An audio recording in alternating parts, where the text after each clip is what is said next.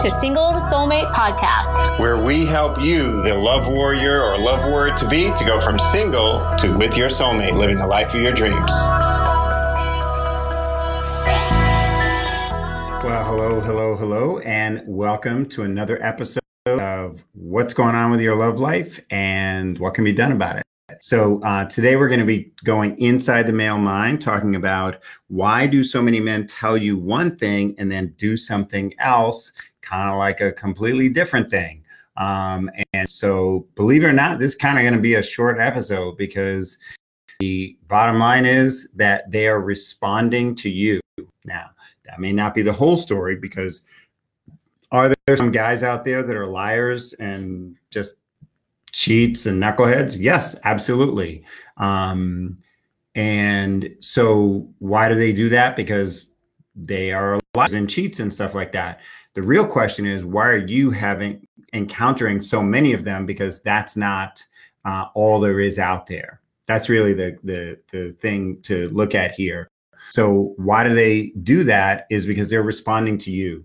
You, ladies, are the relationship establisher. You are the relationship navigator. And so what that means is that the relationship and how he responds is a reflection of you. Again, sometimes that's not the case because he's, a sicko or a narcissist or something like that. But the real question is, why are you getting into a relationship with more than one of these people? Why are you dating more than one of those people?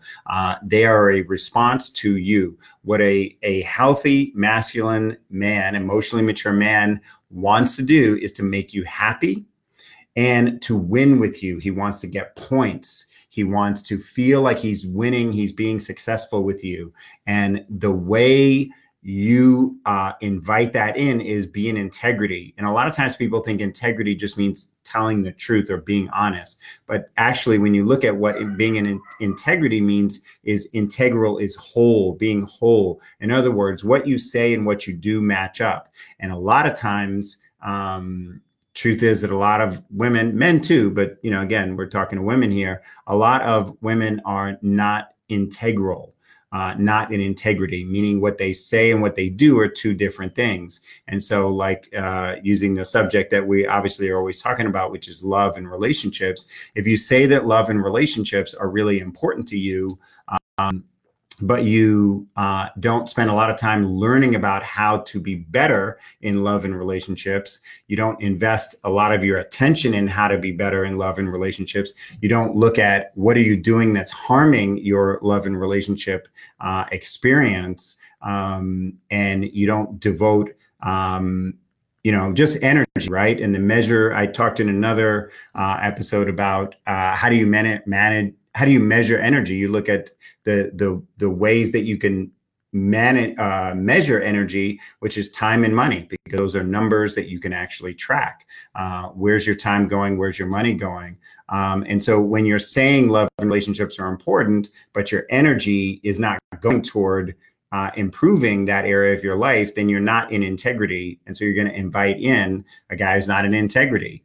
And guys will pretty much do whatever you let them get away with. And so if you are saying one thing and doing another and are therefore out of integrity and are not lifting up your understanding, your skills, your just your beingness around what you want, then you're going to keep attracting guys that are liars, cheaters, and stuff like that, because they're responding to you. You're out of integrity. You're going to attract somebody who's out of integrity.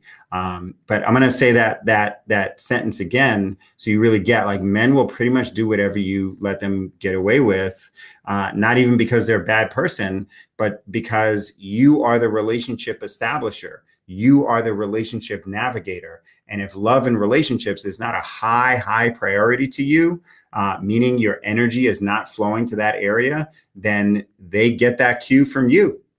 Love and relationships not that important to you, and therefore they're going to treat love and relationships in the same way. And you're simply going to attract a person who treats love and relationships as not that important. So if love and relationships are important to you, you have to look at where is your energy going. And again, the easiest way to measure where your energy is going is look at your time and your financial resources. Because if your energy around love and relationships is, hey, it's whenever all the other important stuff is done, then I will get around to that.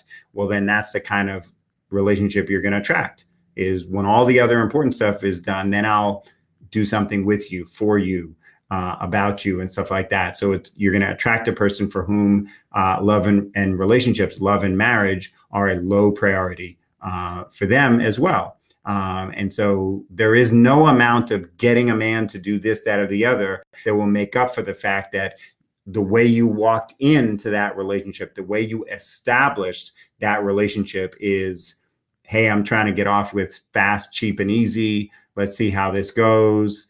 That kind of thing. No amount of like, ooh, now I want to spring it on you that I want love and marriage. That's out of integrity. It's not gonna work right. There's no line you can do, text your ex back or whatever. Like there's no line you can do that can change the fact that the way you walked in was, hey, I'm all about fast, cheap, and easy. I'm not putting a lot of energy into this. But I want you to put a lot of energy into me. That just doesn't happen that way. So again, men will pretty much do whatever you let them get away with, just because you're the navigator of this area of life. So if you want to have a shift and change from guys saying one thing and doing another, then you need to not be saying one thing and doing another.